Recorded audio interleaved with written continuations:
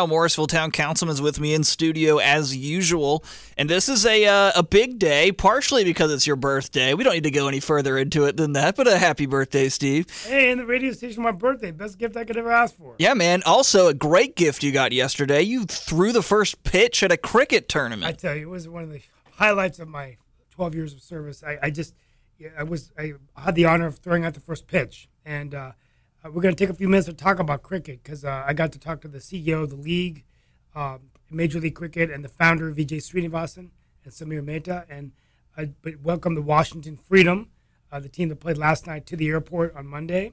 And just was amazing, Nate, to see the stadium and how what was once just a multi-purpose park, which we opened in 2015, it was just an epiphany. I thought of all the cricket enthusiasts and fans. And, the bottom line is Major League Cricket has made an investment in Morrisville because of the growing fan base. And they're pulling in global talent from the Indian Premier League. And so this is really great, playing in Texas and urban cities. But to see it happen in Morrisville, millions around the world watching this, right here in Wake County, cricket. I mean, it's just unbelievable.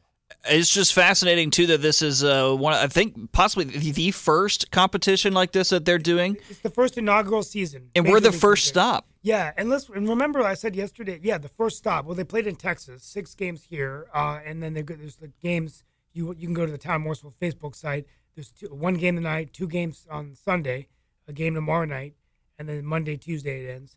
And the bottom line is that, they're feeding in from talent from all over the world. The goal, I was asked by the News and Observer yesterday, what do we want? Well, one thing we want is to get the T20 World Cup. So this format is T20. So that means the innings you play. So after 3 hours, it's over. They call them overs, not innings. And then hopefully we can get the World Cup. West Indies is partnering with the U.S. to play the World Cup, and hopefully Morrisville can get one of those legs. Yeah. The Olympics is talking about making cricket an Olympic sport. And I said, wouldn't it be nice if we saw an Olympian in our midst? Someone... Team USA is going to continue to train at the cricket park, having a youth academy, like what they have in Wake Med, right, with the soccer park, right? Cary Tennis Center, Chris Eubanks, we saw him play at Atlantic Tire Championships, and then he's in the quarterfinal of Wimbledon, USA baseball complex. We had Chelsea come in to Chapel Hill. So, honestly, I think at the end of the day, I know we're going to talk about immigration next week, maybe towards the end of this show, but I think it does show that when people come from around the world with their passions, the transformation they can bring. So who would have ever thought 9 years ago or 8 years ago that we would be standing in Trustee Park, which is the cricket destination of the U.S., and I call it the cricket capital. I've dubbed that word, amazing.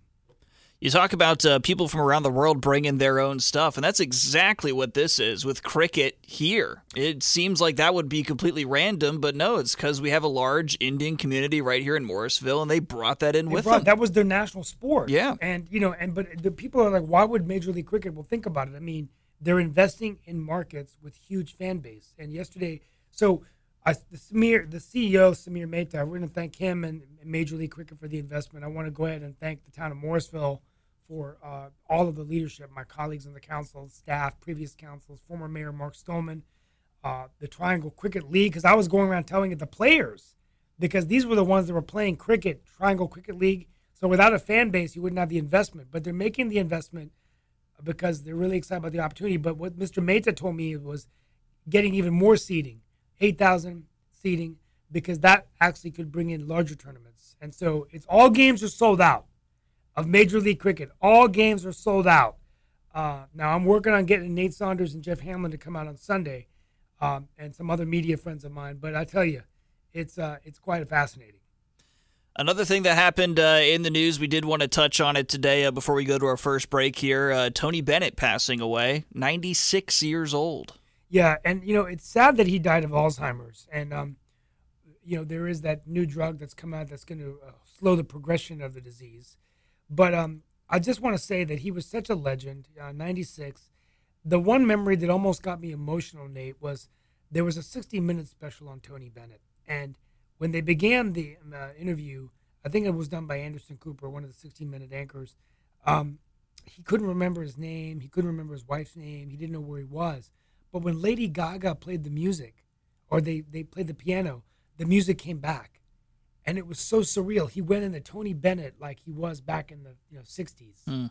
And then right after the music was over, they went back in. They go, Tony, what day is it? And he didn't know.